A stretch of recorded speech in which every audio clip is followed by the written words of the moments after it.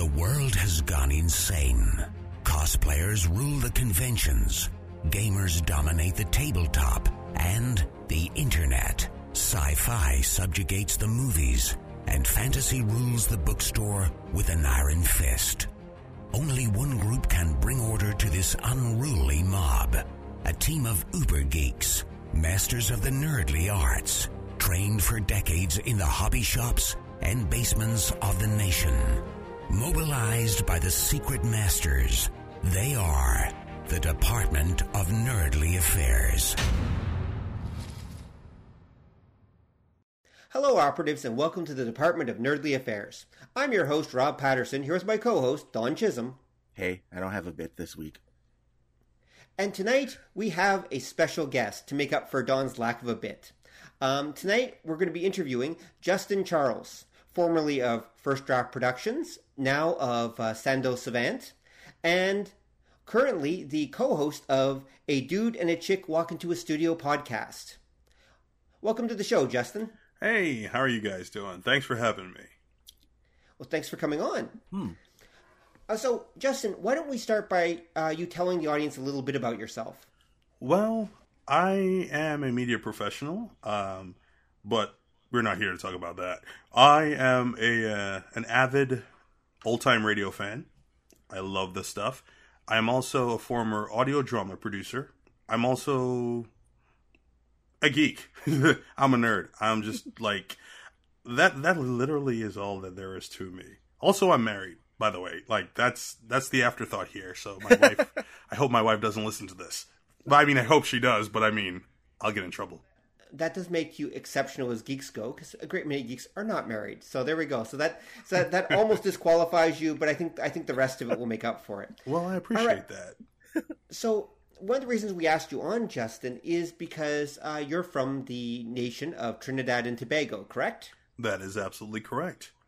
So just in case our audience doesn't know much about Trinidad and Tobago, can you tell them a little bit about it? Yeah, we're the southernmost island in the Caribbean. We're right next to Venezuela. We were, as Caribbean islands go, we were colonies. Spanish first. Christopher Columbus discovered us in 1498. Named us La Trinidad for the three peaks in one of our mountain ranges. We were Spanish for the longest time. Then the British took over, as they are wont to do.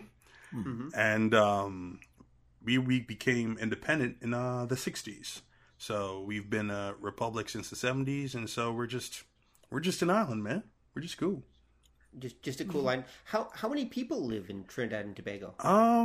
Well, I can only tell you from when I last left. When I left initially, because I've been away for quite a while.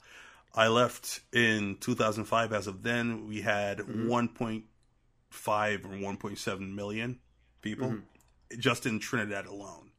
Right. And so is Tobago literally part of the same nation, or is it kind of a separate thing? How does that work? No, Trinidad and Tobago are both one country, okay. Just two separate islands, but they operate as the same country. Tobago had a markedly different history than Trinidad. It's more rustic. It's more the tourist-centered aspect of our nation. Tourism is their number one export, as it were. And Trinidad is more of the, day-to-day living kind of thing. Right. Okay. Well, what's Trinidad's major exports then? If you're not focused on tourism, what are you producing? Oil. Oil. Black gold, baby. Oh, okay. So also soca music. The steel pan, which was invented there. The steel drums with the, we invented that. Right. Okay. So we export a lot of oil is the major one. Right. But yeah, we have a vast cultural impact in the world today. Right. Wow. Not bad. Okay, well, speaking of culture, so I'm assuming since it was a British colony for a while there, the main language that you speak in Trinidad is English? Absolutely. Is that the only language, or you guys have another one as well that people commonly speak? No, we speak English. I left out a little part. At some point, we had French inhabitants in our island. Like the Spanish, when the Spanish took over, eventually there were, the island was underpopulated. Like aside from slaves and those kind of things, the island was underpopulated, and so the Spanish reached out to the French people in French planters rather in places like Haiti, and told them like, hey, come on over, planting's good. And so we have like a tinge of like French influence. Like we have people who speak patois, but that's kind of like a dying kind of thing. It's more streamlined, more English. Right. Okay, so you've definitely got the Spanish influence then, and a little bit of French, and a little bit of everything. Really, that's pretty cool. Mm-hmm. So then, what are the major outside cultural forces on Trinidad? Like, what countries had the most influence culturally on your culture and day-to-day life there in Trinidad in the modern era? America. That would make sense. I mean, that's not required. You guys are next to Venezuela, and Brazil's not too far away, and you do have there's England as well. You guys have other options. You don't have to only be influenced by America. I mean, that's absolutely true. But our schooling, our school system, and our government system are still follow the British systems. Like so. We do that, but never really feel the impact of change until you've been away, as it were. And so, but by the time I left in 2005. Things were still coming up on like we were technologically, like I'd say like 2 to 3 years behind. I would say like the United States and Canada. But like after the first year of me being in the United States from 2005 to 2006, and I went back for the summer, the changes, like just the technology changes, just like it just sped up. It just came right back at me, as it were. I was like, oh, I just left America. What am I doing back here? Oh my gosh. But yeah, we've always been influenced by America. Like we've received our local channels. Like back in the day, we only had I remember a time there was one television channel, and then we got 2, and then we got 3.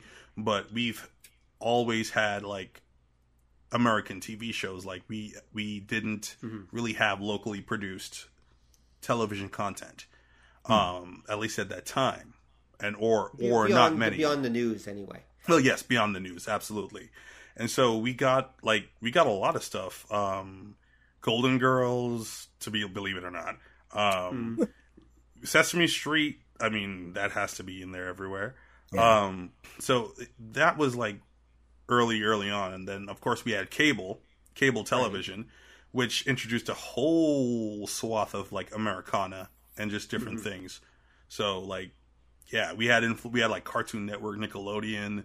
So we began to see all these things, like all these cartoons and anime, and that really brought like our cultures closer together. Just the access to the cable and to seeing what America had, as it were.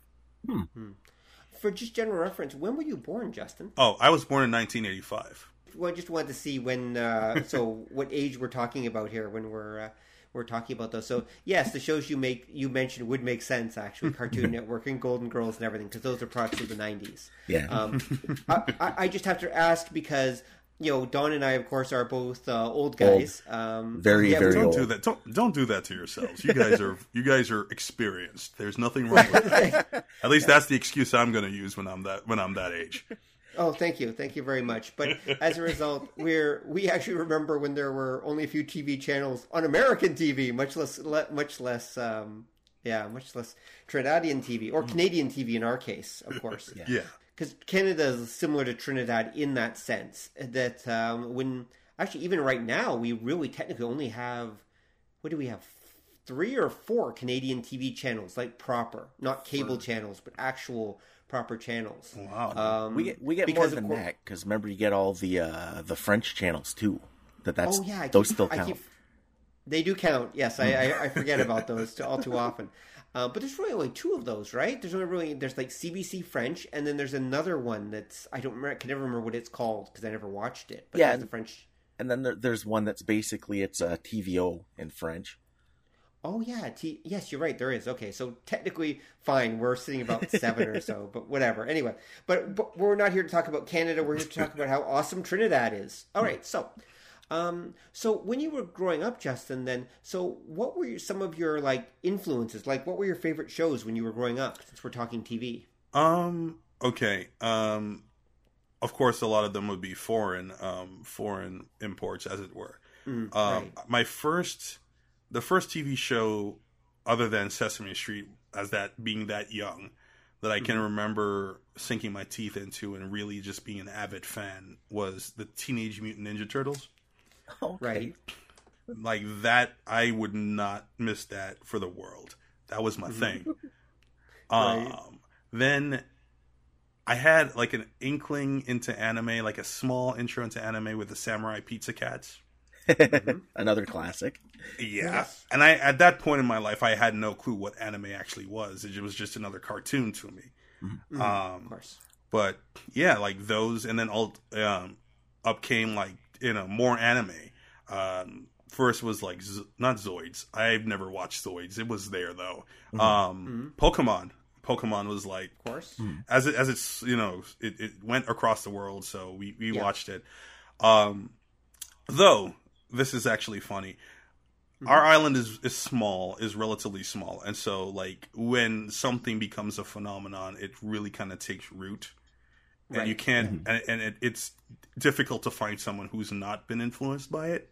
And that was Rurouni Kenshin. Okay. Or Samurai X.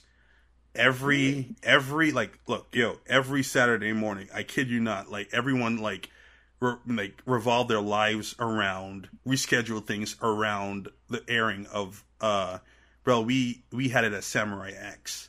It's only a lot later than I became, I started to know it as Rurouni Kenshin. But people were like, we would either get up early, or when I was older, we would have like I'd have like lessons to take in the morning, and so I would just videotape it with my old dusty VCR. And like come back home and see it, and everyone would be on the phone like, "Hey, you see what Kenshin did? Oh man, that fight was so cool."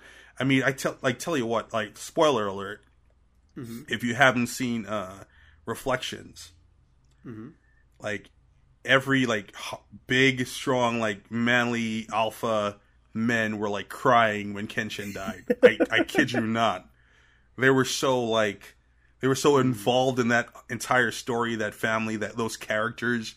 When Kenshin died, it was like a national tragedy, as it were, for the, my generation, the ones who were genuinely interested in it. It was something else, man. But yeah, like, and then we had Tekka Man Blade. Well, we had it as Techno Man. And like once those anime started coming out, we realized, hey, anime is a thing. There's more of these.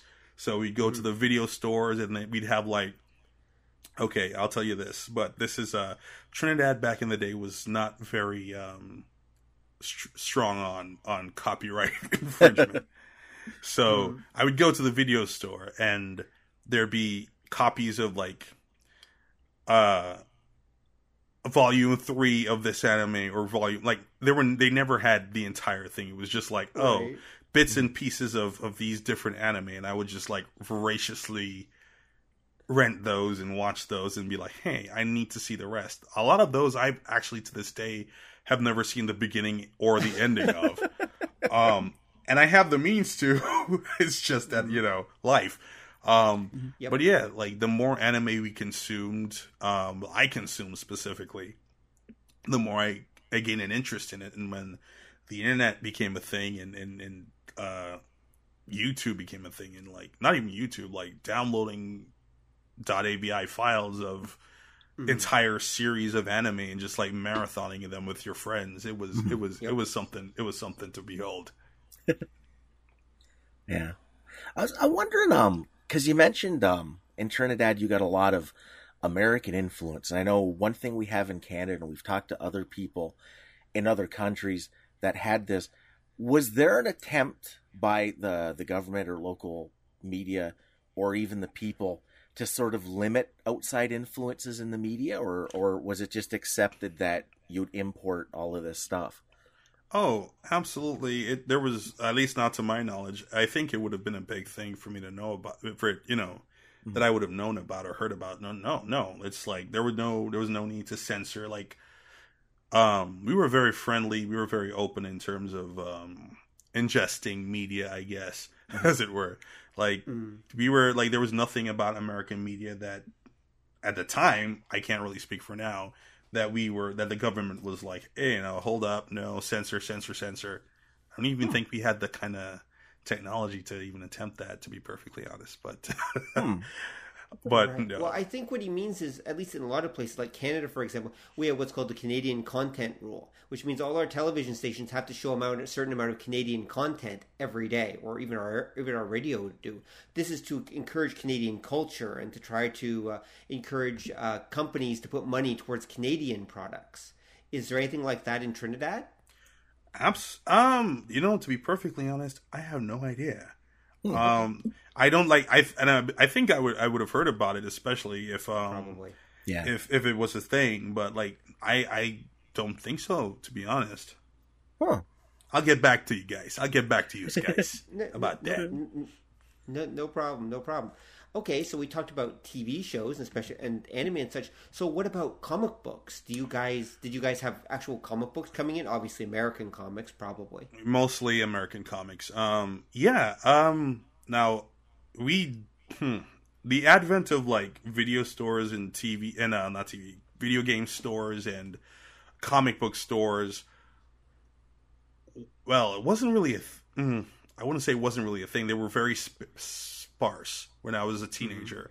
I remember there were people who literally just imported them or came up to America and just bought a whole bunch of like comics and stuff and just brought them down and like sold them at the side of the road, like set up a little stall and sold comics there. Huh. Wow.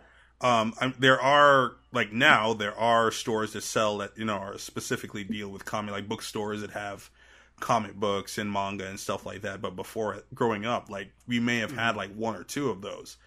But it was like the Wild West pretty much.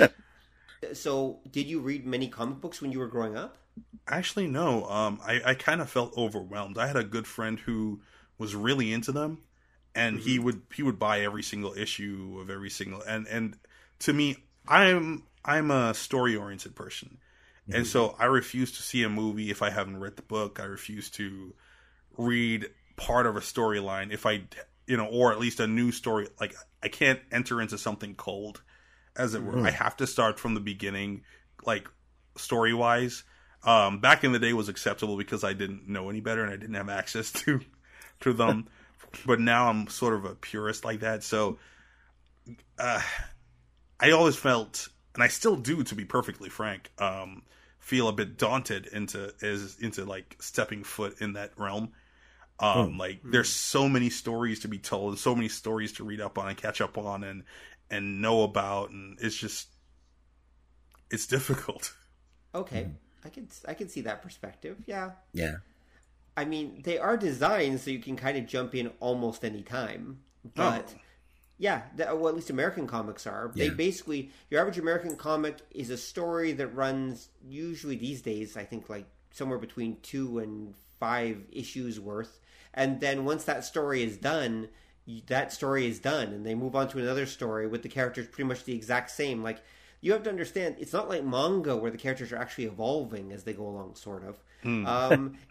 American comics characters never change, not significantly. Yeah. Okay. Oh, wow. They can even die, like Superman or Batman. They've both died, and it doesn't matter really. I mean, someone takes their place for a year or so of comics, and then they come back, and it's as though they were never dead to begin with. You see, and now that's actually refreshing. That kind of puts me in the mind of like, maybe I'm gonna try it out.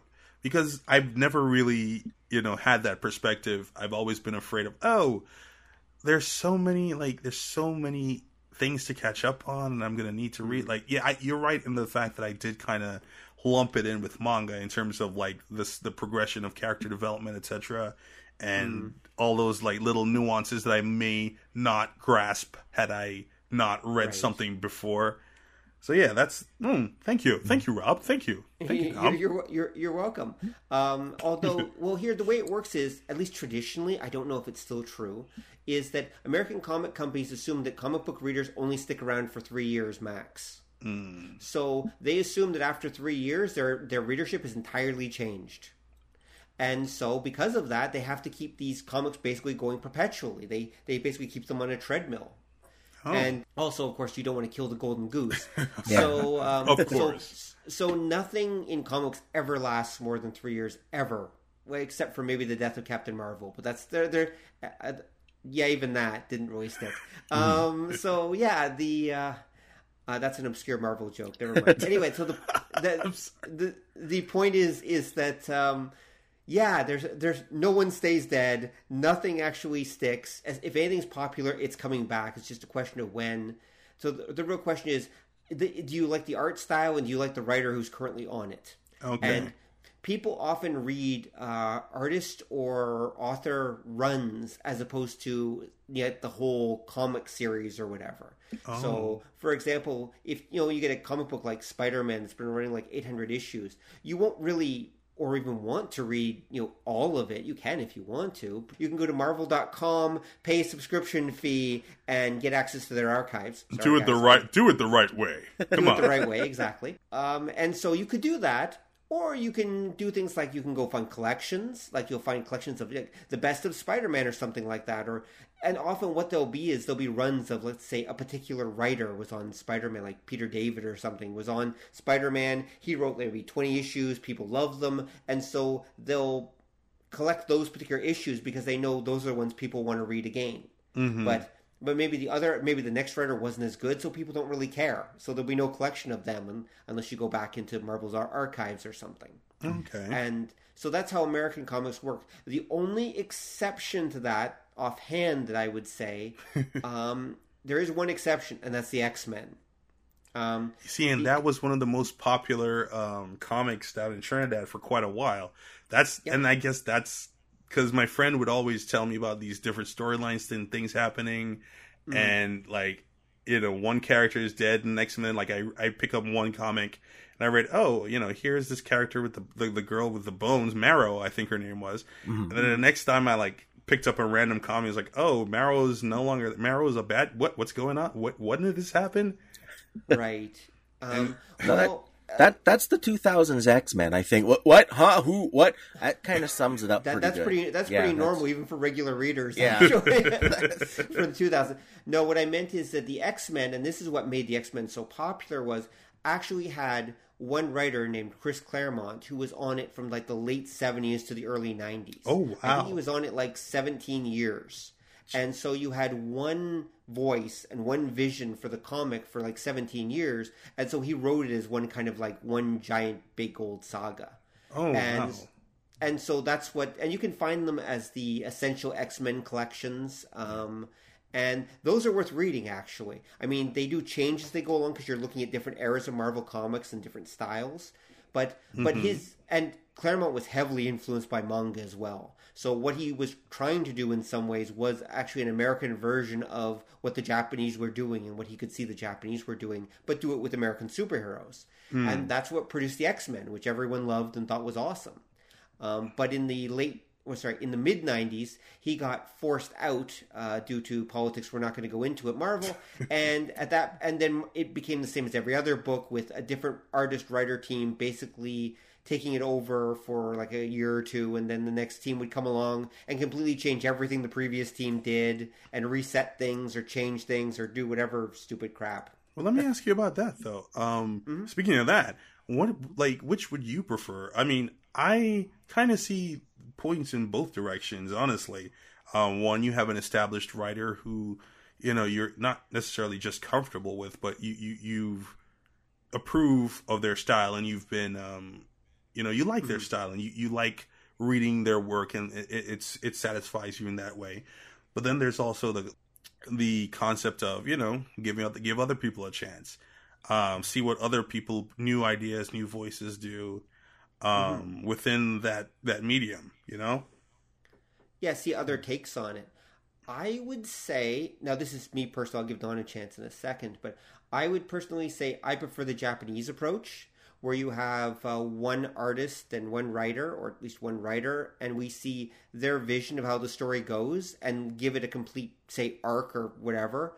And then if when it's finished, other people want to do their take on it, I am okay with that. I guess that's kind of what happened with the X-Men.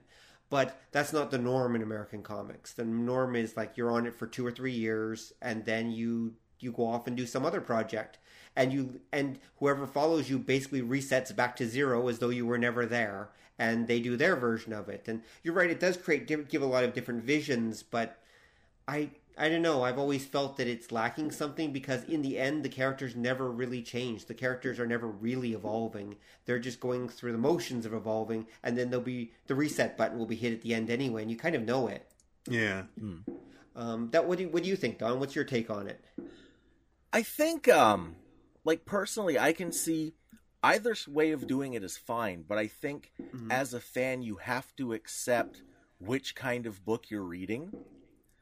Because when it comes to comic books, I was never a big superhero guy. I read the Undergrounds, the Independents, and that was typically one person writing it and doing the art. So you got that one developing story.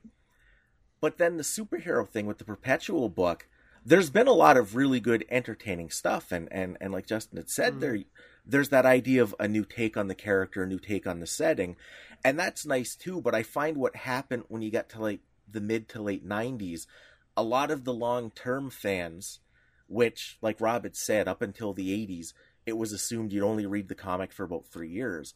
But the long-term fans were wanting that more character development and story progression, but the situation of how the books are published precludes that, and there was a lot of nerd rage at the time over the different changes. And I think, you just have to accept that if you read the X-Men, it's going to change in a couple of years, because as a Perpetual book, it kind of has to. That's interesting. I also fall on the side of Rob in the Japanese thing. I'm more of a story oriented person anyway. That's how I read my books. That's how I play my video games. That's how I watch my shows. I'm very interested in the story of things. I can understand that, Justin. I can understand why you would obviously, I can understand why you'd prefer stuff with a clear overarching story and the characters actually developing and the feeling it's going somewhere. I mean, I guess for me, I'm actually okay with the purely episodic stuff. I mean, I love some of the 70s and 80s Spider-Man stuff, for example. And Batman books are actually pretty good. Spider-Man and His Amazing Friends. I forgot about that. Oh my gosh, it's Firestar and Iceman. We had that too. I'm sorry. I just brought it back to my memory, my consciousness. No problem. My condolences. All right. Anyway, actually, no, I shouldn't say that, because not only have we, I think, had the actual guy behind that on. I think Will Meugniot was actually involved with that, if I remember right. Yeah, because that was like the first. Was that like the first Marvel animation production? Yeah, it was actually. I think Will worked on that. Okay, so we've actually had him on the show. Oh. Yeah, actually, yes.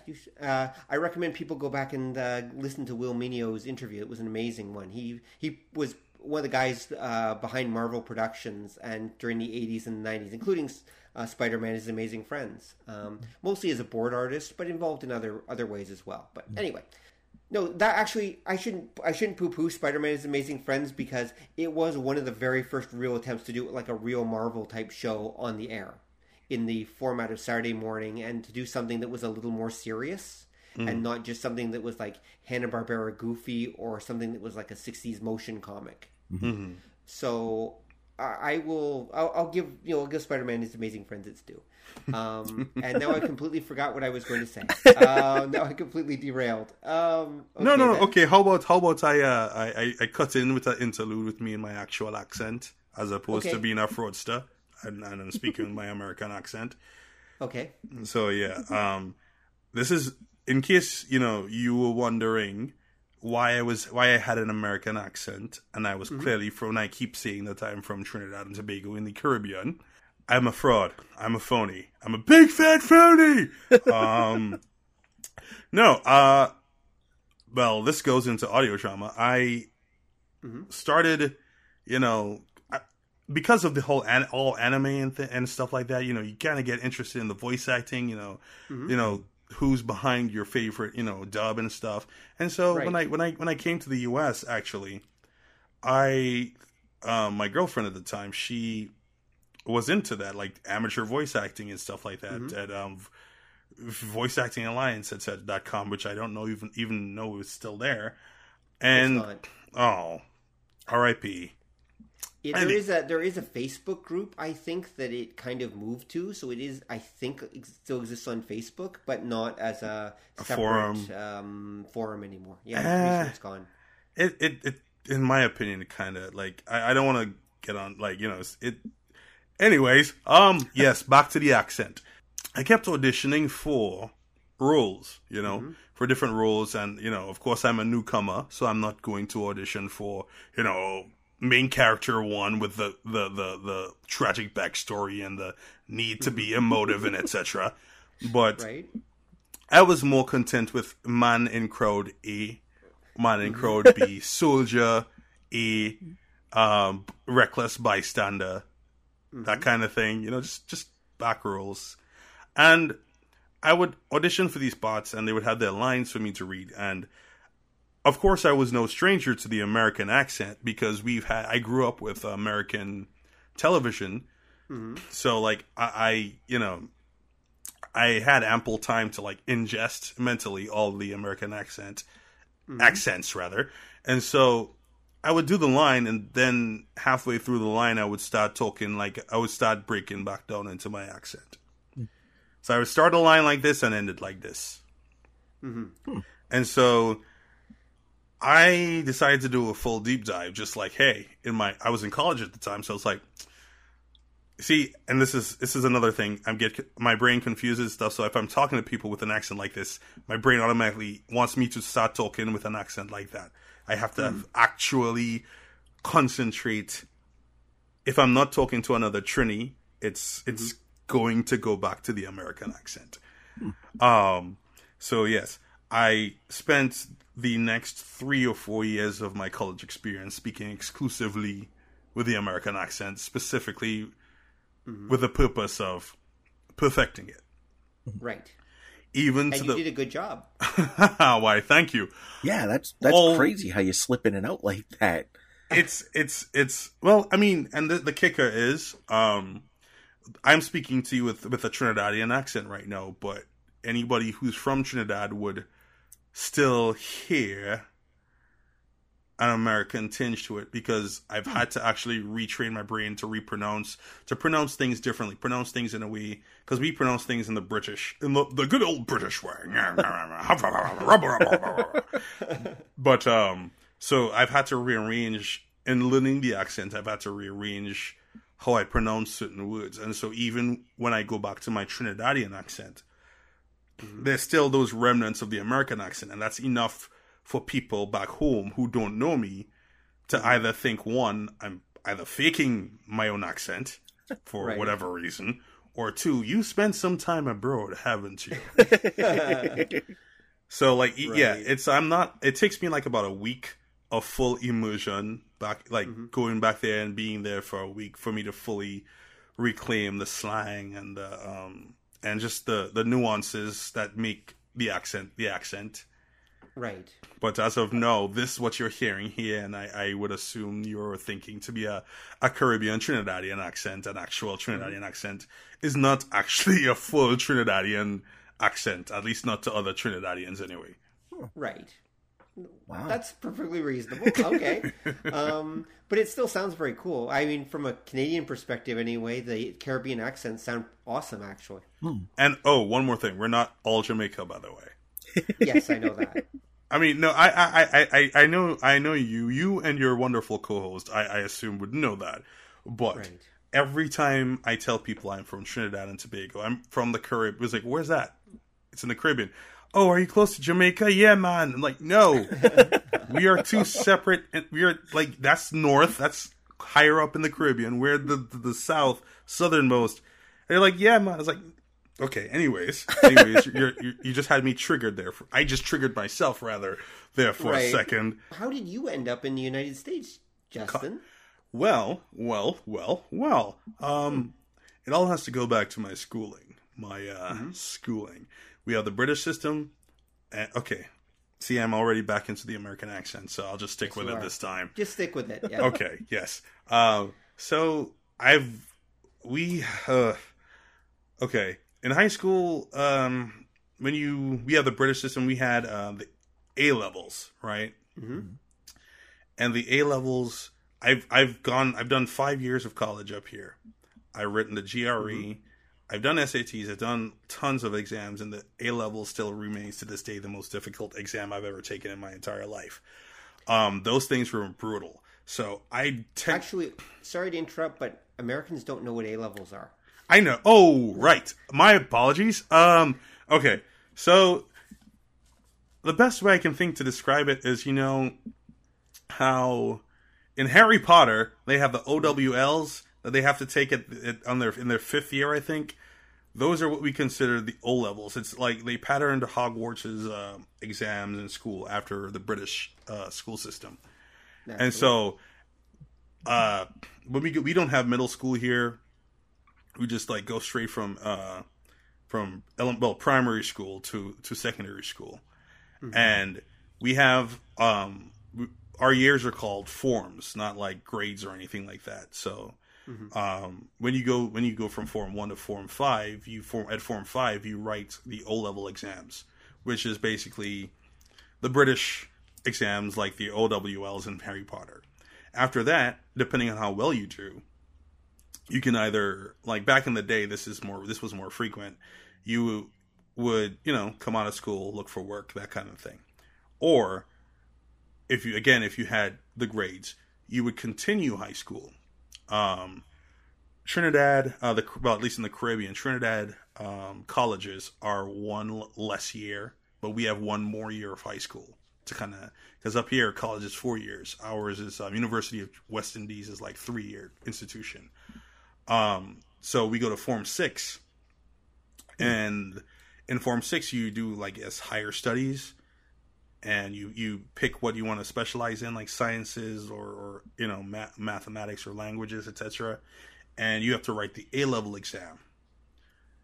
And after that, it's essentially, if you do well on that, you're pretty good college-wise. Nowadays it's a completely different exam. Like I'm old. With regards to what's happening now, I have no clue what's happening now over there in terms of examinations. I know they're not doing the A-level exams anymore. Trinidad isn't. But yeah. So they were the most difficult. It was crazy. And so I know I'm rambling, but bear with me.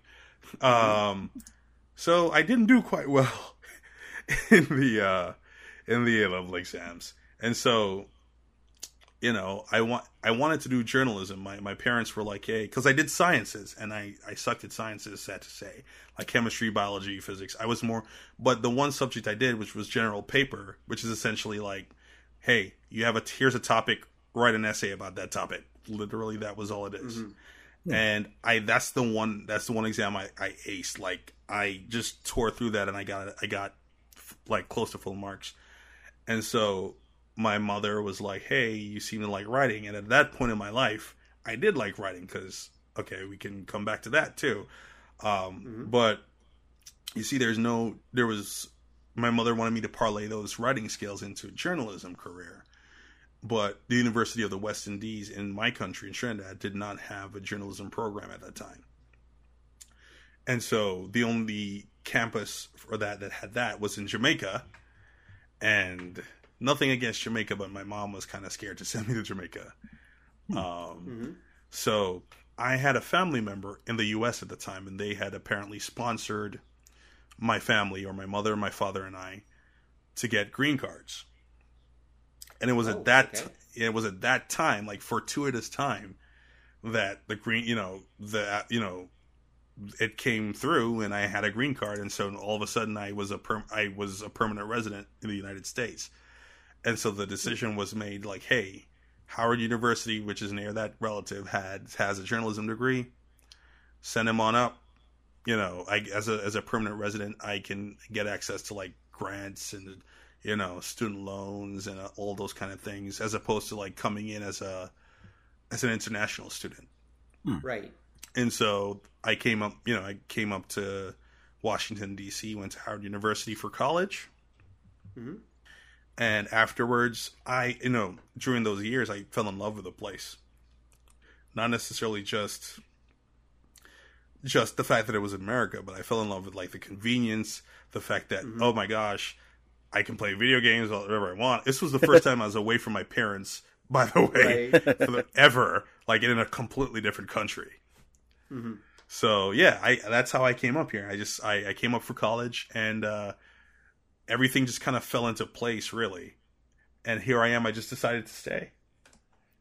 Right. Okay. No, that's awesome. So you've stayed, and actually, let's follow that through. So what degree did you graduate from college with? Well, that's another tale, but I'm going to keep that one short. Okay. So I did journalism. I started my journalism degree, as I said. And during that time, that's when I started getting into audio dramas and radio plays and voice acting and stuff, right? Mm-hmm. And so I would do that as a hobby on the side and just continue with my journalism career. But me personally, I didn't quite I was good at writing. I was good at, reporting and doing stories and stuff like that, but it didn't scratch that itch, if it, as it were. Like, I love telling fictional stories. Mm-hmm. And I got that itch scratched, if I were to use a term, doing audio dramas, because even going back to Trinidad, like having access to all this like manga and especially anime, like I started writing, like, oh, I can do better story than that, and I'd write stories and implement and involve my classmates and then make my classmates characters and stuff, and I'd have like some of them who didn't even care about reading. I was like, hey, what's happening to my character, that kind of stuff like that. And so I had a lot of those. I wrote notebooks upon notebooks upon notebooks of this stuff, and being in America and trying this voice acting thing and no one actually using my voice talent, I got frustrated. I was like, you know what? I'm just gonna make stuff myself, man. Right? So I got Cool Edit Pro, the precursor to Adobe Audition, and I just started like converting all of the stories I'd written, or most of the stories I'd written, into like scripts. Set up auditions. I swore to myself I was only going to cast newcomers, because I had that righteous indignation. Like, give all these newcomers a chance. No one gave me a chance as a newcomer. I'm just gonna write and make my cast entirely of newcomers. Right. And so I produced a bunch of radio plays and audio dramas, and I got a hang of the actual production process, and I actually fell in love more with the production process than actual voice acting. Which, I would still voice characters, like if I needed a line, like a throwaway character, I'd still voice that. But at that time, I was in my beginning my junior year, my third year in college. Now I'm supposed to be done after 4 years, and I'm just not into the journalism thing anymore. I'm like, this is not me. This is not what I'm doing. But my parents are paying to send me over here, so I'm going to do it. And we're in the School of Communication lobby, and I see a course schedule for radio, TV, film production. And I'm like, oh, we have this? No, I should have known we had this, but I didn't. So it's like, we have this? And I was like, yeah, I looked through all the courses, and I'm like, hey, I can do this. I like editing. I like audio production. And I turned to my mom, who had come up to visit that summer. I was like, yeah, you probably want to have Dad sit down, and when you want to tell him this, I want to switch majors. In the beginning of my junior year. So I switched it to radio, TV, film production. And that's what I ended up graduating with. So production major. And that's, all because of my love of theater or the audio drama. And by the way, I should protest because I did have you acting in my productions, and I did give you a chance, so you can't say that nobody did. No. I was talking about the very beginning, Rob. You were a perfect gentleman. You gave me a shot, and I was glad to take it. Okay, and you did some amazing work. Actually, you did some great work. Well, thank you. No, you did. Actually, I cast you as I was Henzo Vasquez, who was one of my major villains in the Twin Stars series. Yes. You portrayed him perfectly. Jean. Yes, exactly. I remember the character's name. Yep.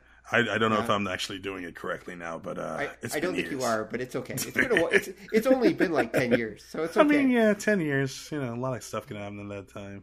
Yeah, exactly. Actually, so what are you doing now, Justin? Are you actually still in actual production, like video editing and such? Yes, that's literally my job description. I'm a technical director at a PR firm. We have several clients who have several shows or productions that need to be done, and so I'm assigned to make those happen. I also moonlight on the weekends as a studio tech for NBC Washington here. So I'm currently working 7 days a week. So there's that. And I love what I do. I love what I do. I love creating, and that's, it harkens back to everything, man. I love creating. I love bringing things to fruition, like just being part of a team, whether it's, now I can stand nonfiction, but because it kind of correlates with my paycheck. Right, yeah. But, I like the feeling of being part of a team, or at least, creating things. Oh, we need to talk about video games in Trinidad. Yeah, okay, well, here, we'll get to that in a sec. But so I want to loop back around to something then. So tell us a little bit about the audio dramas that you did. Now, I know you did one called Budajin. Was that your first audio drama? No, actually. So I've been trying to write a novel forever. And even since back in high school, it's seen many iterations. I've written it, and my writing style sucked back then. Even going and looking back at it now, it's just like, where was I even thinking? What was I even thinking? I rewrote it in my modern style, and that's what I actually used for my very first audio drama script. It was called Reign of Daikafra. It did not go very far, but it did introduce me to the world of voice acting and the world of production, rather. It gave me a taste of the whole casting and auditioning and editing and putting things on tracks and multi tracks, and just letting the scene all play out and picking the right background music and picking the right sound effects. That first one, I still have it. I'm not gonna. It's never gonna see the light of day again because it's so horrible. I just keep it around to remind myself to stay humble, because it was really bad. I did do back in the day. I saw a fan fiction, or Legend of Zelda fan fiction, called The Wrath of a God, and it was really long. And it was amazing. It literally took my breath away. I was a Legend of Zelda fan ever since Ocarina of Time, and they followed that path, that storyline when they were going, and it was amazing. And I was like, I have to bring this to life, man. I have to do it.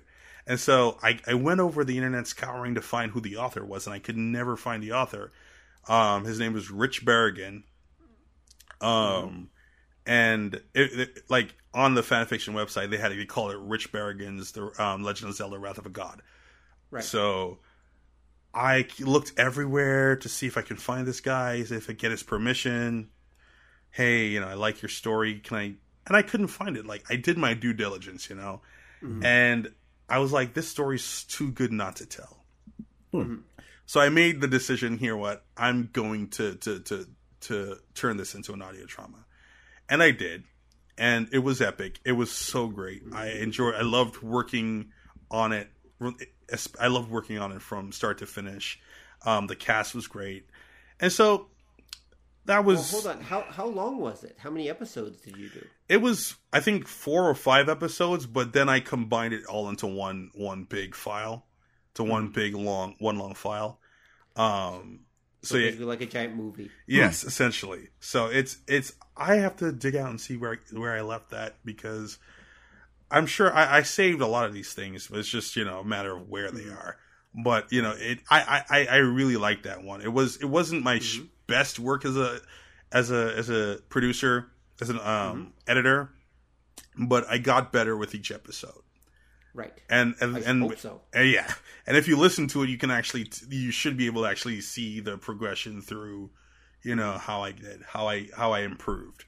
Right. But the best part about doing that was, man, like 5 or 6 or 7 years after doing that, I get a Facebook request from Rich Berrigan. Oh. And he said he was just, Googling some of his old stuff, trying to see Wrath of a God. And he expected just his fanfic to come up, and he found the audio drama version of it.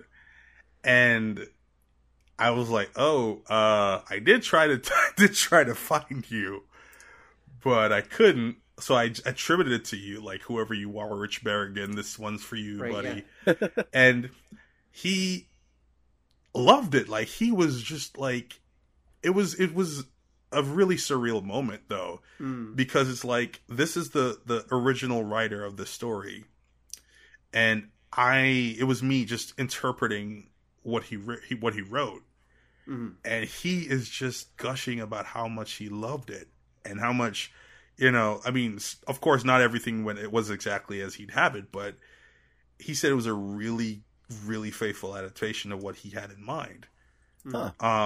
So like, that was kind of like, not really vindication, but it made the whole process worthwhile, and I just really enjoyed it. Butajin was a love letter to Rurouni Kenshin. I mean, I think anybody who would listen to it would be able to tell you. And Rob, you voice acted in it as the maniacal Seiza Aoi. Yes, I did. For one episode, and then I died horribly, if I remember right. I mean, you were defeated, and then you were stabbed in the back. But I mean, hey, stabbed to death. But that's life. I understand. It's an actor's life. I mean, but you were formative. Without your technique, the main character would not have been able to defeat a future opponent. So, okay, I appreciate that. I helped. Yes, you even got a flashback laugh too. So right. But I'm glad I could contribute. Yeah, hey, it was worth it, and I appreciate it.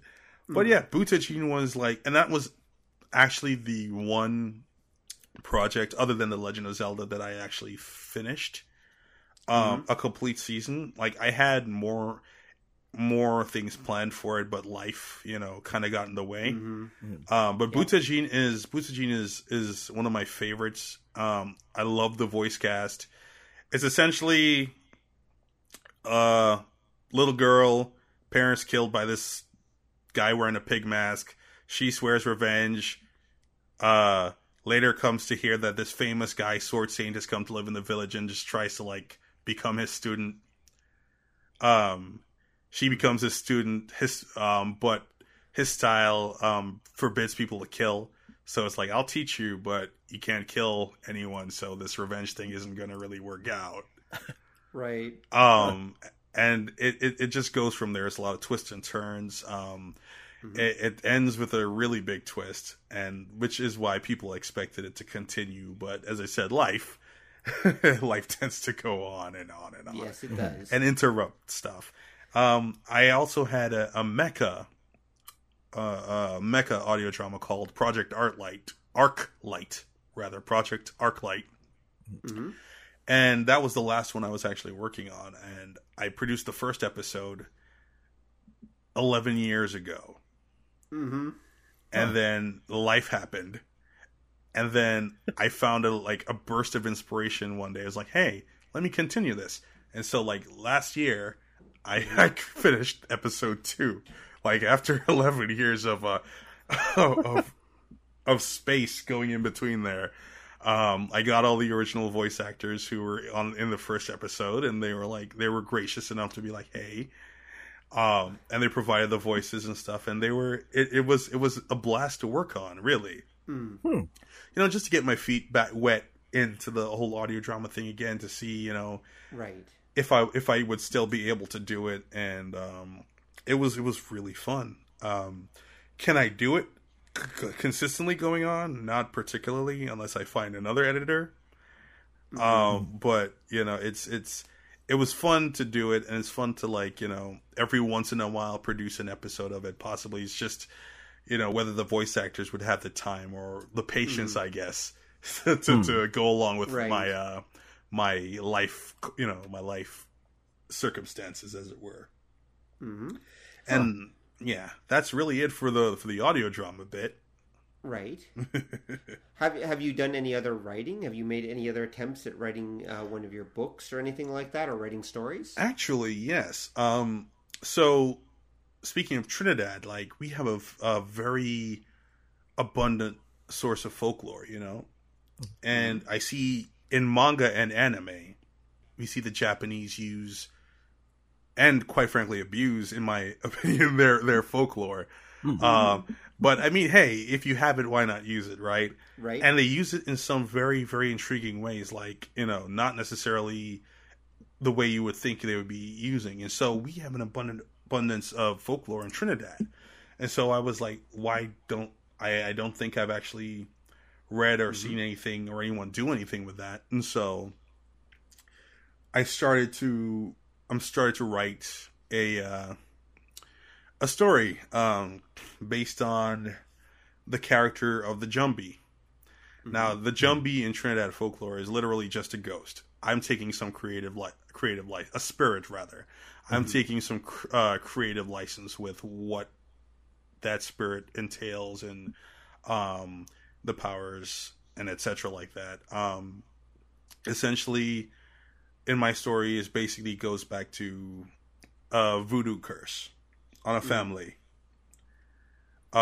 Basically, voodoo curse on a family that if any generation is born in threes, if the children of a generation, one is born in threes, the third child is born, the curse will kick in, and it will give the 3 children the powers of the Jumbie, one each. Right. And it will nurture in all 3 children the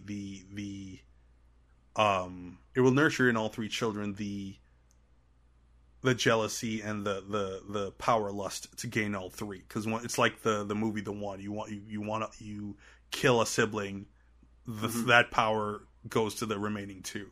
Right. One sibling kills the other 2. He gets all the powers of the Jumbie. Right. And now, so, quick question. Is so? Let's say sibling A kills sibling B. Does sibling A automatically get sibling B's power, or could sibling B's power go to sibling C instead? They both, siblings B and sibling C. Wait, which one is the one that got killed? I'm sorry. Okay, sibling A kills sibling B. Okay. Yes. Will sibling B's power go to sibling A who killed them, or would it go to sibling C, the remaining sibling? It would go to both. A weakened version of that power would go to both sibling A and sibling C, which would increase the necessity to kill the remaining sibling to acquire everything. Right. Okay, and also give them a little bit of extra power as well. Okay, that's nasty. And so the whole I'm giving this to you as an exclusive, by the way. The whole concept is essentially, back in the day, a French planter came to the island. He was able to rise the societal ladder really quickly, gain a lot of money, marry into a very prestigious family. Some people considered voodoo, or we call it obia, to be the source. And they were right. He made a pact with a obia woman to gain all this wealth, and then he would leave that family with the wealth and marry that woman's daughter. Right. He did not. Instead, killing the daughter when she confronted him about not following through. And so the Obio woman, in a bid for vengeance, went after the one thing that he cared about more than himself, and that was his children, his 3 children. Right. And so that's what happened. She gave each of them the power of the Jumbie. Right. Told the youngest, hey, these are your powers. These are what you have now. Your siblings have powers. You can kill them and have all of them. Right. And so, ever since that curse was inflicted on the family, it's been enacted only if there's 3 siblings.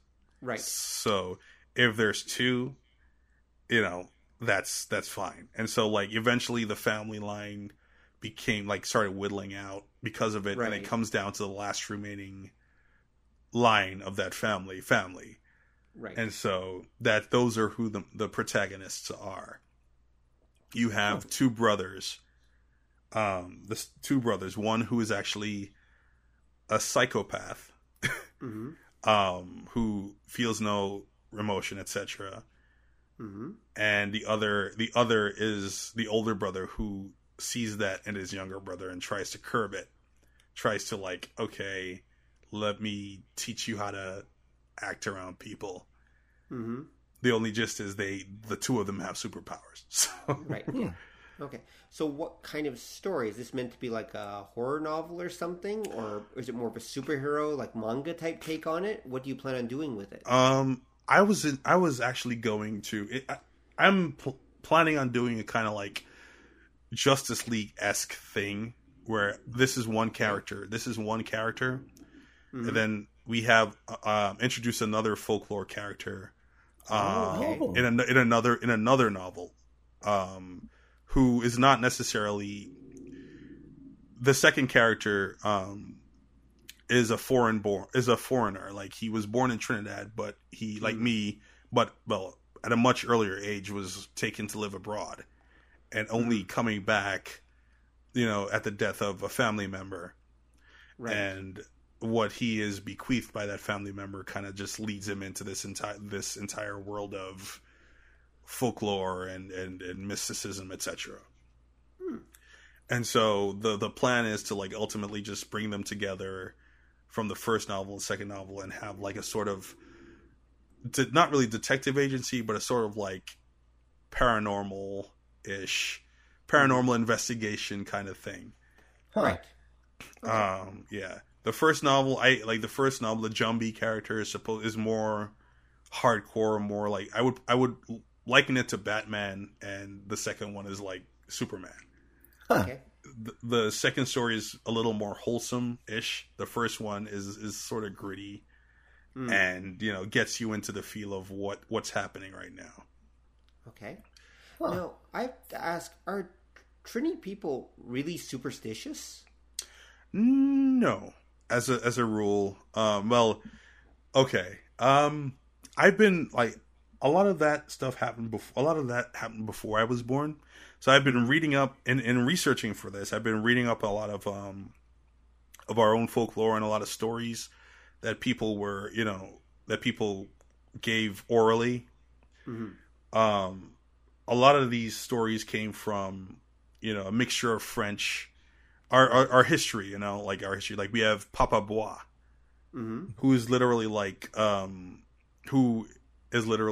father of the forest kind of person, protector of the forest kind of thing. He's essentially that's from French lore. We have Mama de l'eau, or Mother of the Water, who is a villain or a hero depending on how you treat her. We have the Sukunya, which is I don't even know how to start describing this one. The Sukunya is a giant fireball who inhabits the skin of a human being. And this giant fireball on nights sheds its human skin and sucks the blood of animals and cattle, etc. You gotta wonder where that one came from. Exactly, wow. exactly. Wow. And the only way to kill one or to defeat one is to find the skin and lace it with an abrasive substance. In the stories, they use salt or pepper or whatever. Mm-hmm. So when they go back into it, it burns them alive, as it were, or something to that effect. Right. Then we have the Duen. Now this is actually very kind of horror movie-esque. The Duen are the souls of children who died before they were baptized or christened. Mm-hmm. And this is how I'm going to describe them. Just imagine a fetus that can walk, but its feet are backward. Feet are facing backwards. Mm-hmm. Which leads to a lot of tricky tricks. They're like the goblins, I guess, of Trinidad, I guess. Huh. They steal away children if they know the children's name, which is why back in the day, in a lot of country areas where there are a lot of forested areas and stuff, people wouldn't refer to their children by name or call out their children by name because, hey, the Duen could probably come get you to kidnap would them. Probably start calling the children's names and lure them into the forest. Yep, yeah. and with the fact that they have backwards feet, they can easily lead them away or lead them to into a trap, as it were, because you'd be following them as though their feet were forward facing, right? But they'd actually be walking backwards if that were the case. So it's crazy. We have the Lagahu, who's essentially a shapeshifter. Imagine it's just a werewolf that can just imagine a werewolf but without the full transformation. And they can take different animal forms. And yeah, those are the top of my head. A lot of these folklore come from a time where Trinidad didn't have long swaths of land, roadways didn't have any lighting, road lights and stuff like that. And so, there was a long journey in the dark. Maybe you would see someone's clothesline hanging, and it would glint off the moon, and it would look like an evil spirit or something. Right. And so with the advent of technology and lights and stuff, proper lights all over the place, a lot of that has died down, and superstition isn't really a big factor in our country anymore. Okay, interesting. Are people? Oh, sorry, Don, go. Oh no, I was just gonna say because a lot of those boogly monsters you were mentioning, they sound very French. It sounds like that bit of French influence. Because for some reason, French evil spirits and monsters and that, they have a thing for wearing skin. I'm not sure what happened in France back in say the 1100s, but there's a lot of them that you have to find the skin and yeah, you put salt or sand in it, and then when they put it on to transform back, it kills them. Yes, that's crazy. It is. It is. Oh, you do have to wonder about that, honestly. Now that I'm thinking about it, shudder. Yeah. Well, actually, speaking of that, so Justin, have you actually ever encountered anything odd or supernatural yourself in your life? No. And I say that, no. And I say that with the, I've experienced sleep paralysis before. Oh, okay. In Trinidad. And, I don't know if anyone's ever had it. You do see things. You do see things. So that experience can be explained away by science. So I haven't had anything other. Thankfully, I would add, I haven't actually seen anything else. Right. Okay. Interesting. I partly asked both out of curiosity about yourself, and I also asked about Trinidad people being superstitious, because I've noticed that people from warmer climate countries, like my wife's country of Taiwan, for example, tend to actually be very active. It tend to have very active imaginations when it comes to like superstitions and such. So I wasn't sure if it was the same kind of thing in the Caribbean, like in Trinidad, for example. No, well, I mean, as I said, we're more Americanized, so we don't have time for that with all our iPods and Nintendo 64. So that's ancient. What am I saying? With our Nintendo Switches and etc. Yeah, well, actually, let's talk about video games then, since you brought them up. So what's the history, your personal history of video games in Trinidad? Oh wow. Well, my first interaction with it was those those little video games that I can't even remember what they're called. They're just like they're pre Game Boy. They're pre Game Boys. Those little like standalone like digital, not well digital. You're talking about handheld machines, aren't you? Yes. Mm-hmm. Okay, so these little handheld things that could play one game, basically. Yes, essentially. One simple game, yeah. They're more like an advanced calculator that just plays one game. Yeah, I know what you're talking about. Yeah, so they were those, and then my cousins got a Game Boy, and they only had Tetris, but I love Tetris, right. And I played Tetris. Now, this was like before I was even 5 years old. This was like I was like 3 or 4 at the time. And then they got an NES. And they got Super Mario Brothers and Duck Hunt. And I was hooked. But they were my cousins, so they didn't, of course, they had their own house. So, my parents were very, strict about video games. They didn't want me very much exposed to it. At that age, anyways. And then I remember Christmas 1990, 5 years old, open up my Christmas present, my brother and I, and it was an NES of our own. That was amazing. Only problem was, though, it was Final Fantasy, the game they got for us. So I was a 5-year-old kid with Final Fantasy. I had no clue what was going on or what would need to be done, or I was just like, what is this game? I'm just walking around and there's numbers and there's letters and reading. I don't know what's going on. And so my older cousin was like, all right, I want to play that. And so he swapped Super Mario Brothers with it, and he played Final Fantasy, and I was just here, okay, playing with Mario and Luigi, because at the time I didn't know how to pronounce Luigi properly. And so, yeah, that and Duck Hunt, and, that was my first foray into real, like, console gaming. And, of course, growing up, like, as I got older, our malls had video arcades, like, with all the cabinets and stuff, with Street Fighter 2, Mortal Kombat, like, Outrun, Galaga, all those games. And so there was a very, very, very, very huge, arcade presence, like video arcade presence when I was growing up, like very huge.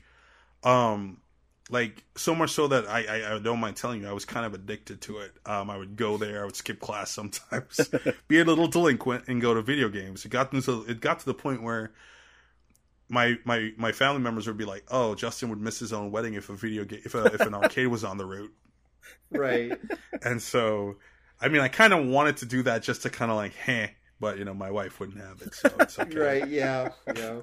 And but yeah, like video arcades, and we would play like the co-op games like Golden Axe and Golden Axe 2, Teenage Mutant Ninja Turtles, Turtles in Time, all those like co-op games that I guess you guys would have had up here.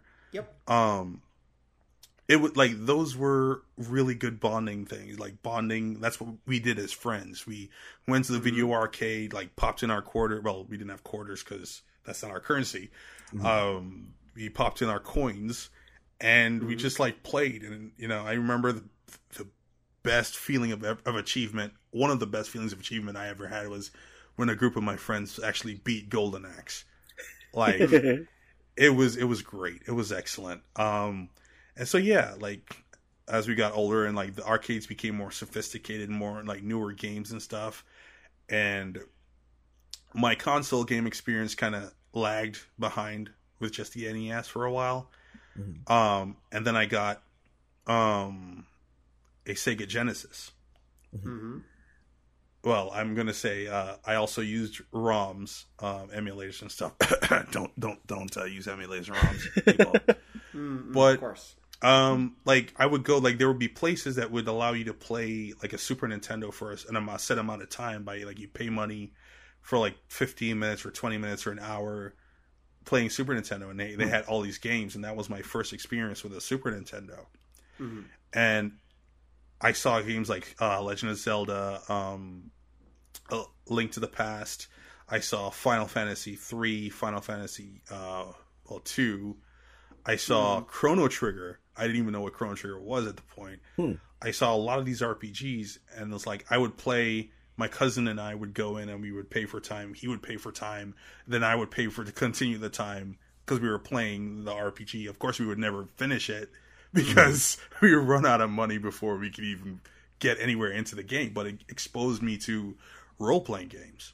Right. Oh. Would they let you save games and come back later on the machine? No, they did not.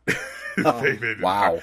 That's the thing. It's like, we just went and played because my brother and I, when we went with my brother and I, we would play 2-player games like, Ninja Turtles, Street Fighter, Mortal Kombat, those kind of things.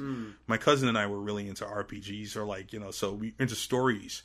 So we would do that with each other. We just go and just play, and I would pay for some time. He would pay for some time. It would just like stretch it out to almost, I remember one time we stayed there for like, almost 12 hours. It was not good. Wow. Right. It was not good. But, yeah. And so, like I eventually, when I realized, I searched the internet, got older, and there were ROMs, and they had ROMs and like Super Nintendo ROMs. And I was like, I remember these games that I used to play back then. And so I would find the ROMs and play on the emulator. And I was hooked. Like that was my entry point into like hardcore RPG, JRPG specifically, fandom, like games like Chrono Trigger, games like Illusion of Gaia, Final Fantasy 2, Final Fantasy 3, 4 and 6 now. Right, yeah. Just like even Star Ocean,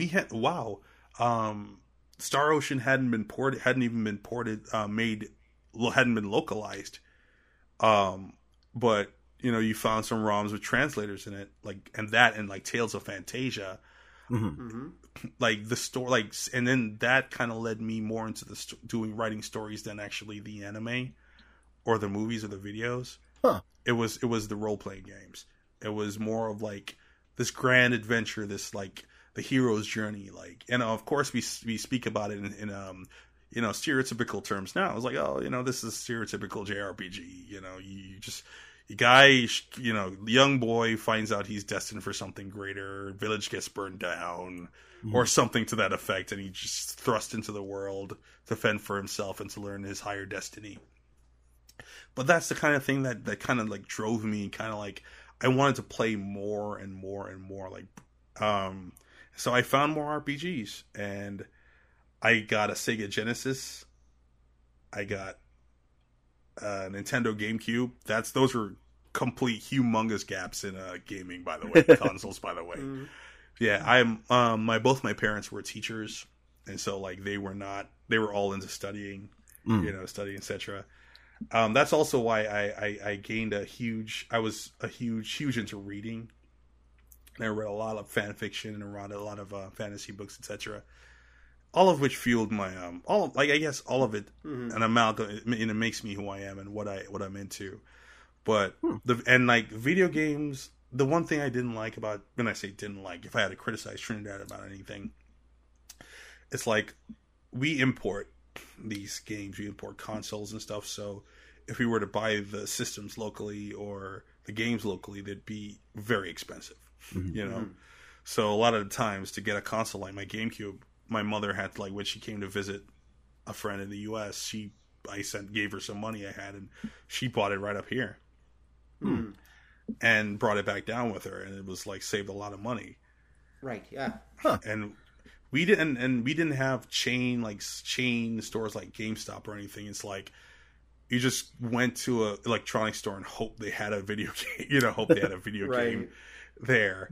And as I said, the video game stores were there. We had them few and far between. The same places that allow you to play usually also sold games as well, but they were very expensive and cost prohibitive. And so like now it's a lot different. You can find video games. There are specific places like that sell video games and stuff, but again, their prices are a lot higher since they have to pay import taxes on them. Right. So a lot of people just either buy digitally, or when have people who are visiting overseas buy the game for them and bring it down. Cool. Yeah, makes sense. Yeah. I think that happens in a lot of places. That sounds really, really familiar, because I remember that era. The only advantage that we had here was, for some reason, where I live in Windsor is a small town, but we're incredibly ethnically diverse. Mm-hmm. And we had stores that were actually like people who would come here to start a store from, like, say, Hong Kong. And they would just open a store like they'd have back at home. And you'd go into these places and you could get, like, Genesis was the big thing for us. And you could get the games right from Japan, the Mega Drive ones. But you had to cut the sides off of them, or they wouldn't fit into an American machine. Oh, wow. But yeah, and it was like you finding stuff on the emulator. We would just go to these shops, and none of us could read Japanese at the time. So you're like, I don't know what this is, but there's like a guy with a sword and a monster blown up and a half-naked chick, so I have to get this and play it. Absolutely. Yeah. Oh, man. And then it made it rough for the role-playing games, because then everything would come up in Japanese. We're like, well, I recognize the numbers, and they're getting bigger, so that must be good.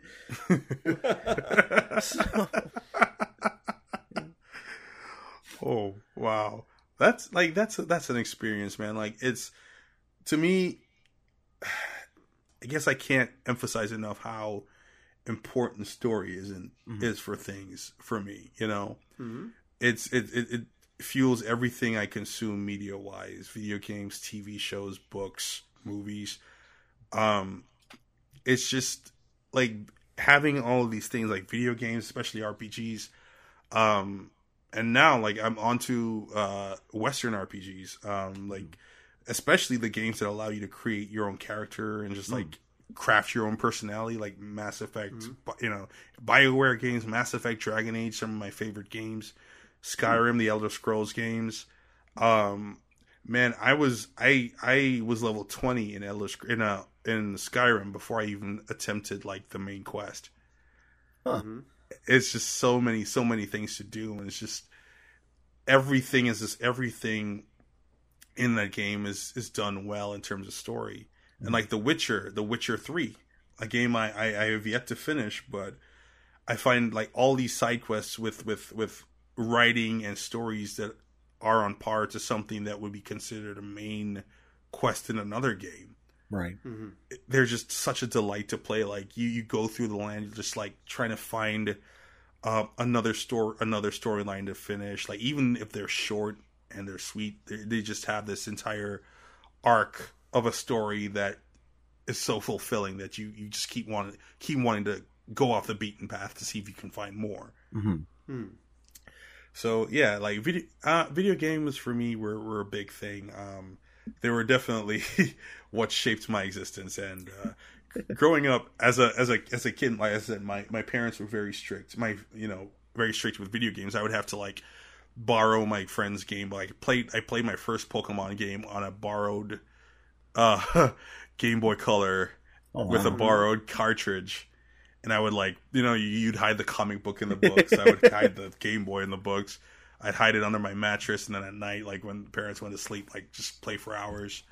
And so like, yeah, I didn't have a lot of the, like, I played all the systems, but that's because I probably just borrowed them and like hid them and made sure my parents didn't know I had them. Sorry, parents, if you're listening. But yeah, like my parents went through all the trouble of like, we had, those big TVs, fat TVs back in the day where you put your hand behind it and it was hot, someone was playing it, was using it. My parents would just like make sure they would always do the check.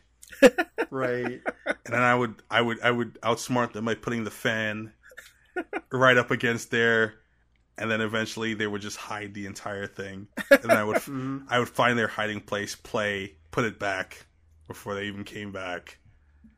And then they realized this is not going to stop him, so they just left it there and dared me to touch it.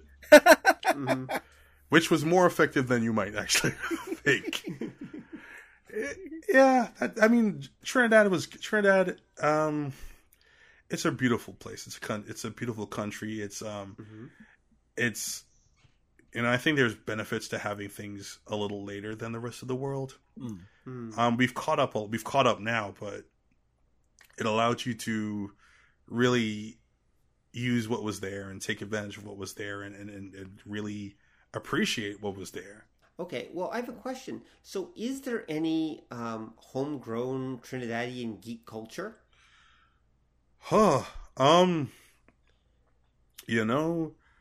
As I said, a lot of we didn't have, like, the internet wasn't really big for a while, so you'd have to actually be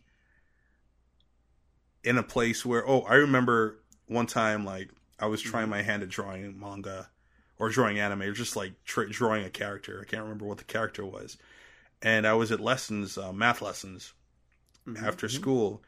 And they had these kids from different schools who would come there just for math lessons as well. And I was sitting there trying, and then this girl would ask, like, "Hey, do you draw that?" And then, we got into this long discussion about anime and stuff. And it's like, that's usually how that happened. Is someone you bump into someone at like a video game, that video game place, and you start talking, or you're reading a comic, or you print out. You have printouts of like video game magazines or something, and they see you and they're like, "Oh my gosh, that's really cool." And then you start talking.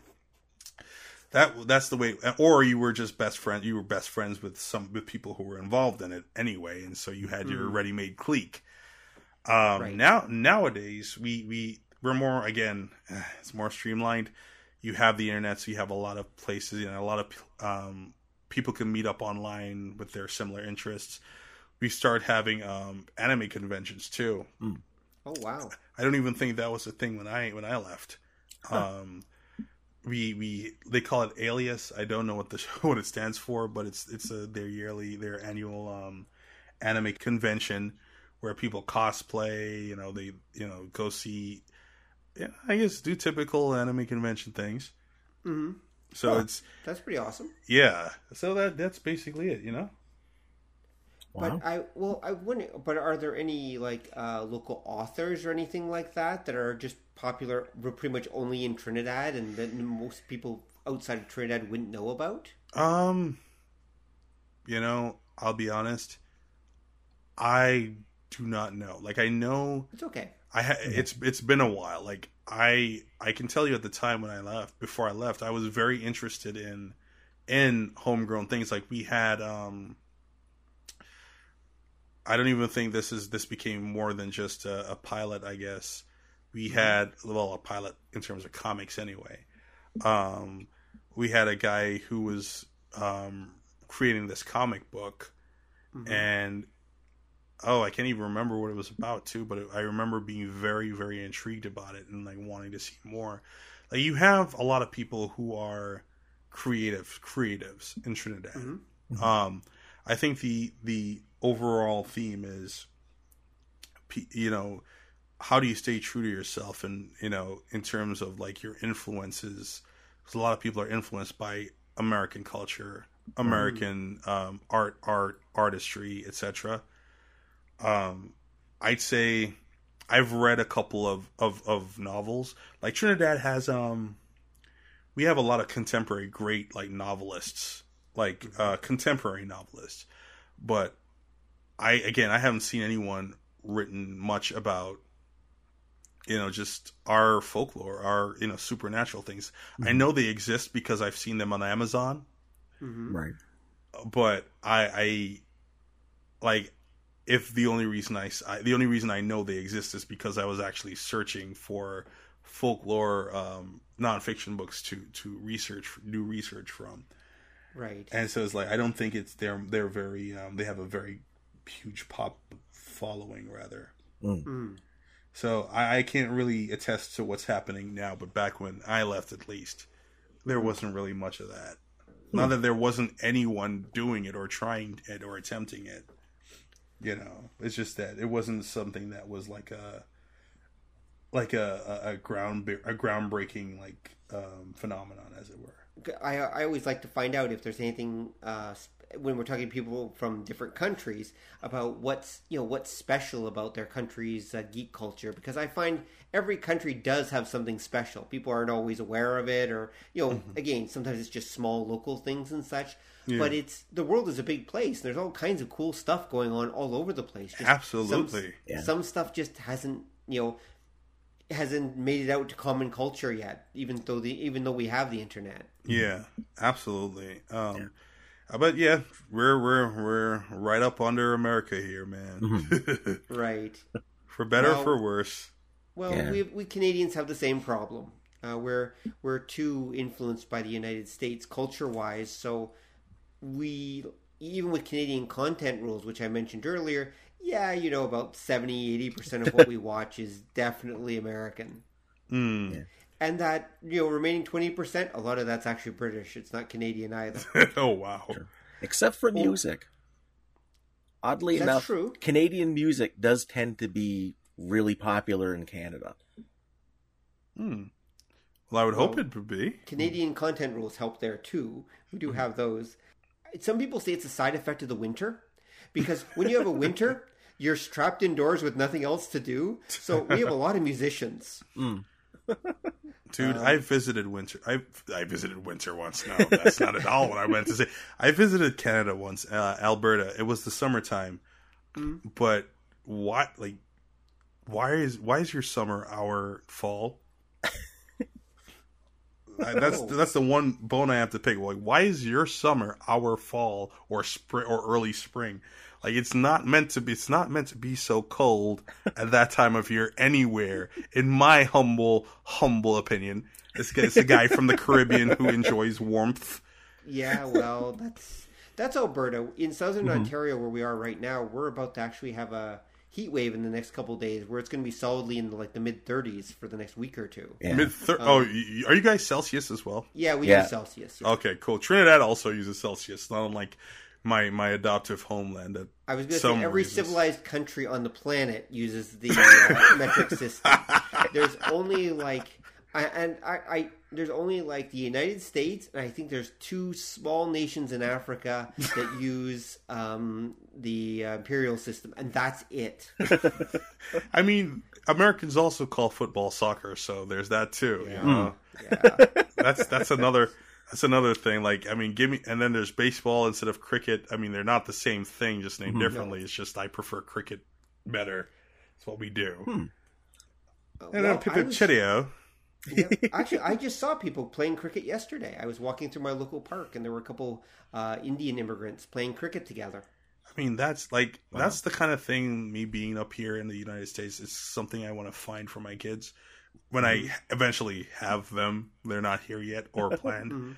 But, we have up here, I've seen, we go to our local, music festival or something, and there's a steel band playing, a group of kids, a group of people with playing individual steel bands as an orchestra kind of thing, as an orchestra, and then there's, our county where we are has a cricket league for kids. So it's cool. That's definitely something that I'm going to have my children who are non-existent partake in the future when they are existing. Wait a sec. Is cricket big in Trinidad? Wait, what? Is water wet? Okay. No, sorry. Again, ignorant foreigner here. Cricket is our national, how baseball is national pastime. Cricket is our national pastime. We don't have a Trinidadian cricket team. We have the West Indies. All the Caribbean islands have one team for world matches. Okay. We have our intra-league. We have our Trinidad team. We have individual Trinidad. Other Caribbean islands have their teams, but they don't play on the world stage. on the world stage, all of the Caribbean islands have one team, so you find players on that team from a bunch of different islands. Right. But the islands normally have their own teams that play against each other. Yes. Okay. Well, it's similar here in Canada. We have Canada's huge, of course. And so each province has their own hockey teams because hockey is our national sport. Yeah. And then they play against each other and such. And there's the National Hockey League. And then when the Olympics comes around, they take the best of the players from all the different teams. They combine them into one and they form Voltron. I mean, they form a hockey fighting monster. Which is actually not an exaggeration. Did you know that up until the early early 1990s, somewhere in the 1990s, okay, in the Winter Olympics, okay, when the Winter Olympics came around, now every country sends its hockey team, okay? Yeah. Up until the 1990s, when Canada sent its team, Canada didn't have to play until the finals. It was just assumed that they were the final boss. So they didn't make them play for any of the other games. Canada just was the final boss. Really? Yeah. I mean, there's no more fitting a final boss than Canada in terms of hockey, I think. Well, the Russians are pretty good. Yeah. I mean, I hate to admit it. The Russians are pretty good, but yeah, we for a long time. Now we do have to play like everyone else. We usually win, but we're you have to earn your spot there, I guess. But we do have to earn our slot, and occasionally there are some nail biters here and there. Oh wow! So you're saying Russia is like your Shao Kahn to Canada's Shang Tsung? Pretty much, yeah. Okay, cool. There are evil, counterparts on the other side of the Arctic, and we spar with them on a regular basis. It's just no one hears about it because no one cares. Oh my gosh! So actually, Russians are awesome. I like Russians. We even had one on the show a couple episodes ago, and so. There's another plug, folks. If you get the chance, listen to our episode where we're please, talking with everyone, listen to the Department of Nerdly Affairs. Just do it. I think this is my subtle, velvety voiced endorsement. Okay, we'll use that as part of our advertisement. Before we talk about your podcast, Don, did you have anything else you want to ask Justin? Well, I found it. I was wondering what you think because you mentioned you're into how stories progress. Mm-hmm. And you talk about the video games, because I've noticed in the last 5 years, maybe 10, it seems like the video game plots get more detailed and complex, whereas when you look at, say, movies and television, they seem to be stripping everything down to their more basic elements. I'm wondering, have you noticed something like that lately? Or I absolutely have. It's the AAA mentality of video games. It's like, the moment that it started, the moment that cutscenes were voiced or voice acting became more prevalent in video games, and then we can have the characters have voices. Oh, we can give those voices personality. Oh, we can actually craft. And I think it's more of the fact that video games are more of an interactive media. That there's so many different endings or different ways or plot lines or things that stories can go to. I'll give you an example. I don't know if you guys know about this video game, Detroit Become Human. No, probably not. This game blew me away. So it's mainly like a walk around ish point and click. Not really point because you use the controller to control the characters. You go around, interact with things.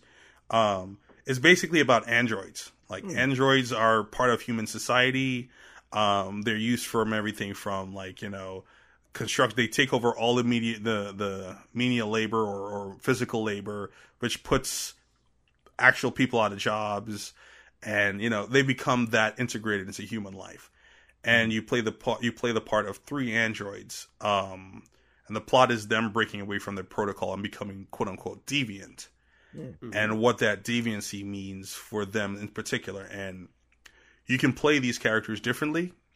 Mm-hmm. These characters can die at any point in the story, and the story moves forward without them. Huh.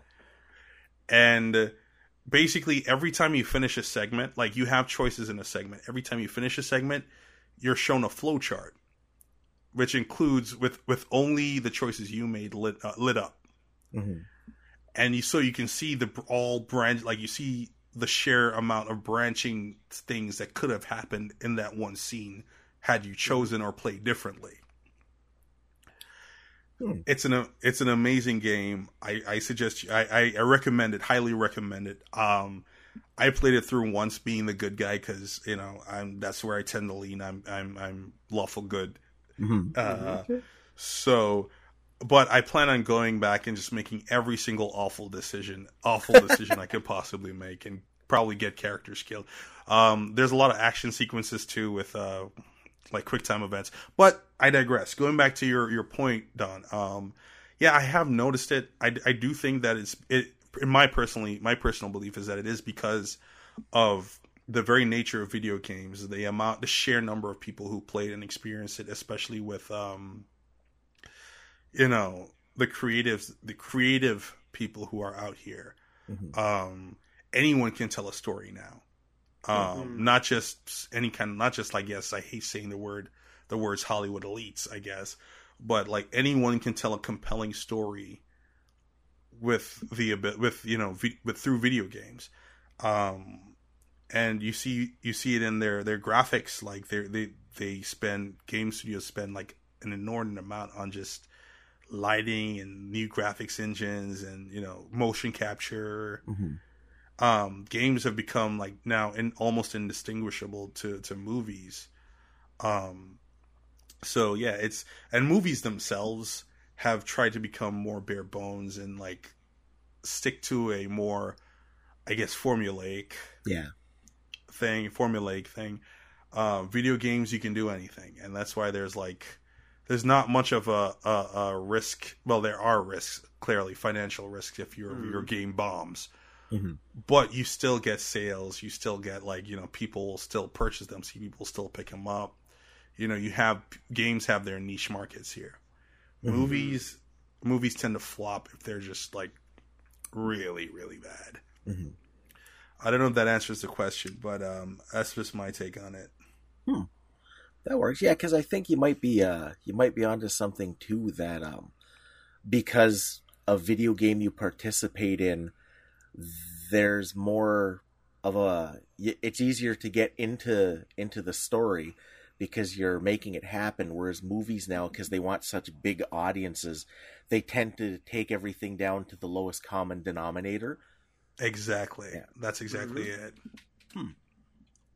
Yep, that's definitely true. Keep in mind, movies today are designed for international audiences. So the whole point is they're supposed to be enjoyable by audiences that don't speak English.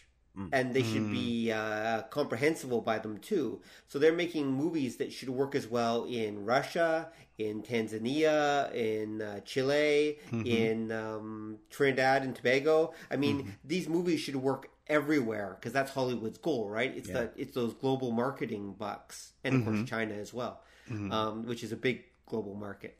So that's one of the reasons why they're simplifying things down, because also movies are a bigger and bigger financial risk, whereas video games, as you were just talking about, Justin, are actually becoming less of a financial risk in many ways. I mean, yes, there are AAA games that are still a huge financial risk and can cost huge amounts of money, but there are also lots and lots of indie games that you can use, very simple indie game engines that are not free, but they're fairly cheap, and then you can produce games with them. I mean, there's even a market for visual novels right now, and you can use software that'll cost you like maybe $20-30 on Steam, like Tyranno Builder or Visual Novel Maker. That's a little more expensive. You can make a game using that software and your own resources, and then release it for money.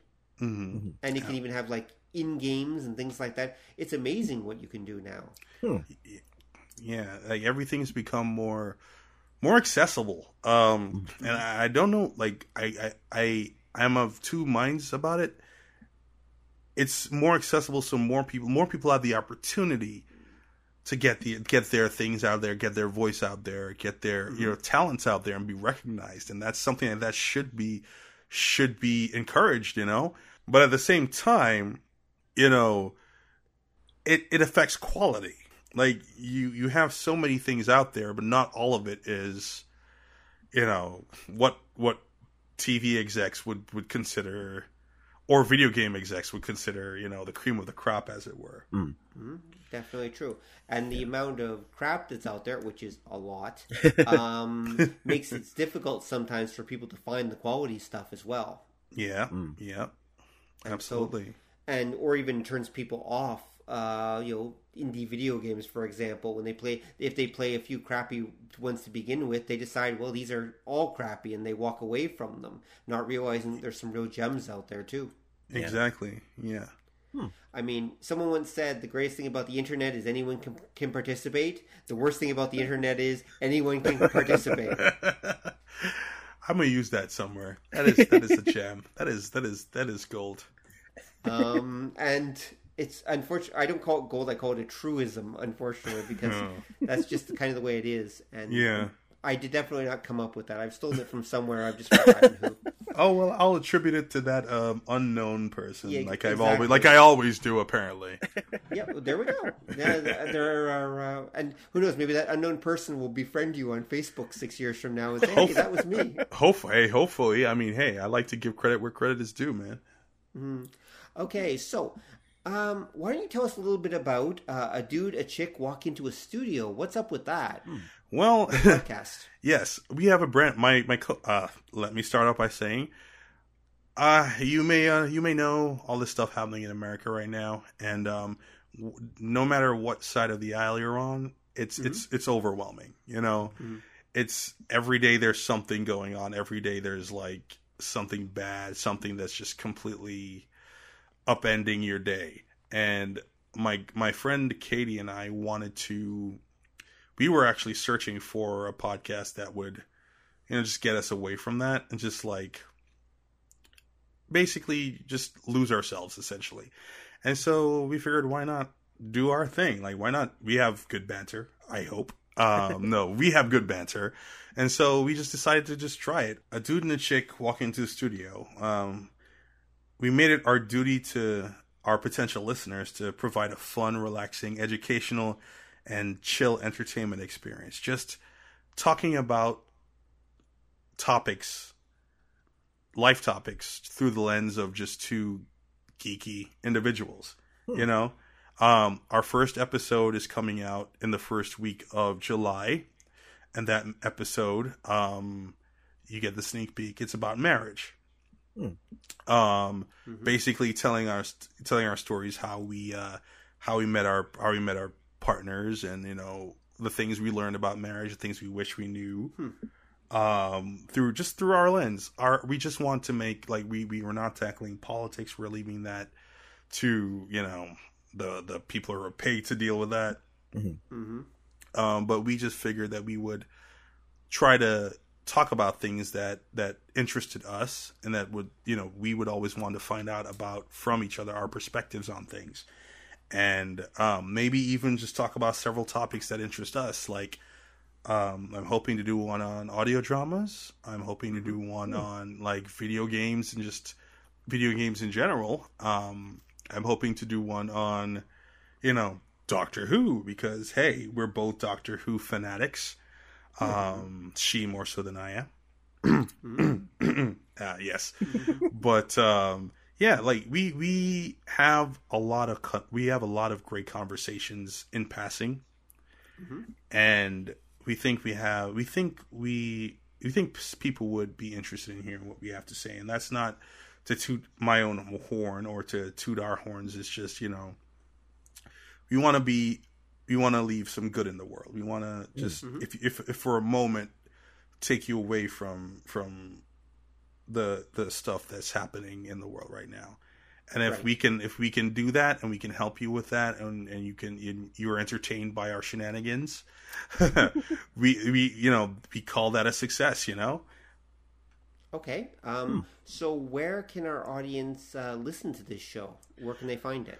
Right now, it is available on iTunes and Google Play Music.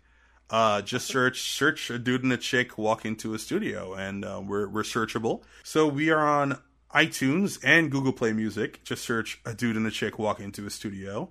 We're up on both of those platforms. You can find us on Facebook at Dude and Chick Podcast. Just feel free to like our page. We'll be sharing things that we talk about on the podcast. We'll be doing video extras. Basically, get a glimpse into our little noggins here. Well, I have a big noggin. She has a small one. And yeah, on Twitter at Dude Chick Show. Dude Chick Show. Pretty simple. Excellent. Now, if someone wanted to find some of your audio drama that you did, are they still available? Are they still anywhere on the internet that people can find them? I have a website that I just have lingering around here. There's nothing really on there. It's just there for my own purposes. But it is on sandosavant.com. Sando, okay. Yeah. SANDOSAVANT. Sandosavant.com. When you go there, there's a tab called Creations. Just click on that and you'll see audio dramas. Click on that and you'll be directed to the audio dramas I have up there. And you can, feel free to listen. Feel free to share. They're just there. They're there to be entertaining. They're there to just bring light. Like if you enjoy it as much as I enjoyed making it, just shoot me a line and say, hey, I listened to it or not. But it's something I did for myself, and I'm glad. I'm just so blessed that people actually liked it. Right. So yeah, that's it. Sandosavant.com. Hit the Creations tab and click Audio Dramas. Now, are both episodes of Project Arclight up there? Yes, actually, I just had to check that. Yes, both episodes of Project Arclight are on there. I will. Very cool, because I never heard the second one. I remember hearing the first one, but not the second. So I'd like to hear that. Okay, cool. Yeah. So it's. I would love to hear your opinion of it because I value your opinion, as it were. Okay, thank you. And Dom, you too. Please listen. That one I want to hear because I'm curious to see how you translate something that's essentially visual into something strictly audio. Well, I wish we had more time. That is an art form. That is is a passion of mine too. It's all through script writing and the use of sound effects and music, because you can portray things. Like, sometimes when you watch anime and you have the explainer character, the character's like, oh, he just used that sword technique. That sword technique does such and such and such. And it's like, it just seems completely out of place with like, okay, we see what it does. But in audio drama, you don't have anything else. So that explainer character is almost like welcome. And it's pretty much required. Yeah, and if you do it in such a way where it's not like I'm just saying what it does, I'm explaining its intricacies to somebody. Like, you always have a foil character who does not know or who is a beginner or a novice. So there's always a reason to, and there's even just saying like, oh, I was on the phone. If it's not clear, if you're not clear on how to make that happen via audio drama, or make that clear via audio drama, a well-timed or well-positioned comment from one character, he's on the phone, like just something simple, would get that point across without intruding too much into the believability and the immersion, Yep, that was something that both Justin and I had a bit of a passion about, is because even when I did my own stuff, I was always looking for, how do I find something that you shouldn't be able to do in audio drama and do it anyway? Because that's the fun part, right? That's the challenge of being an audio engineer and coming up with ways and a writer, and to find ways to combine that and produce an audio drama experience that they're not going to find anywhere else. I definitely suggest Project Arclight. If you want a more complete story, go to Boots Edging. That's all of the episodes are up on santasavant.com as well. They were I'm not sure if the Legend of Zelda is up on there, but I'll make sure and put that one up there if it's not. But it's a passion of mine, and if it makes your day any brighter, if it makes your guests, your listeners' day any brighter, just to hear, just a story and my take on it, and you get to see how these things work, Huh. And on that note, thank you very much for coming on, Justin. We really appreciate you taking the time and telling us about your experiences and your life and about Trinidad as well. I really appreciate that, you guys. Thank you so much for having me. Okay, good night, folks. Tune in next time when we'll be talking about something almost as awesome as this. Good night. Good luck. Thanks for listening to the show. If you'd like to hear more or join the conversation, come visit us at obeythedna.com.